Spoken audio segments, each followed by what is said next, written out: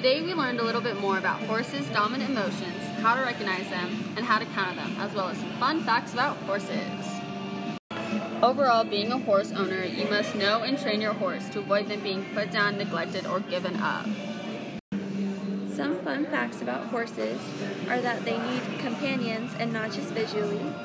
The golden rule is to never approach them angrily, and people with Asperger's and who are dyslexic are great with animals.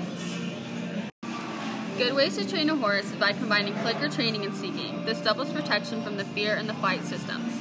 However, a bad way to train is by sacking out the horse. This is where you tie up the animal and throw objects at them until they tire out or no longer fear it. Ways to counter fear and panic are foul imprinting, which is when introducing a human relationship to a horse at a young age. You must do it correctly because it can stress out the fowl. One way of doing this, from Temple's point of view, is to brush the mom for short amounts of time before introducing it to the fowl. Another thing to know is if the horse is warm-blooded or cold-blooded. This is the horse's temperament, body shape, and breed. You must also habituate the horses to common things they will see, like bikes, flags, and balloons. However, police and stunt horses are habituated differently. You can use seeking to do this. It is important that horses have good first experiences. When introducing, keep it short to avoid bad fear memory. And some panic reactions include bucking, kicking, or rearing.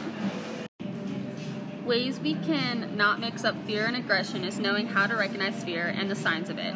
Some signs are tail twitching, sweat with no physical exertion, and quivering skin, and bugged out eyes. This is where you can see the whites of their eyes.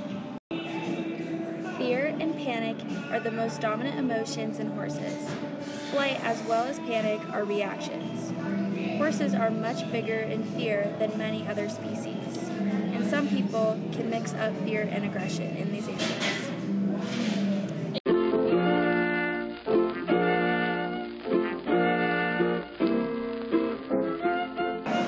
Hey Olivia, want to hear a joke? Sure, Paige. What did the horse say when it fell? I don't know, Paige. What?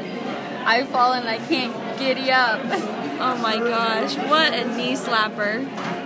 In case you didn't catch our names, I'm Paige. And I'm Olivia, and today we'll be talking about blue ribbon emotions in horses. Hey Olivia, want to hear a joke? Sure, Paige. What did the horse say when it fell? I don't know, Paige. What? I've fallen, I can't giddy up. Oh my gosh, what a knee slapper. In case you didn't catch our names, I'm Paige. And I'm Olivia, and today we'll be talking about blue ribbon emotions in horses. Today's episode focus is how to better the life of horses according to blue ribbon emotions. Today's episode's title is Horse Discoveries. Hi, you're listening to P&O Discoveries, educating students one podcast at a time.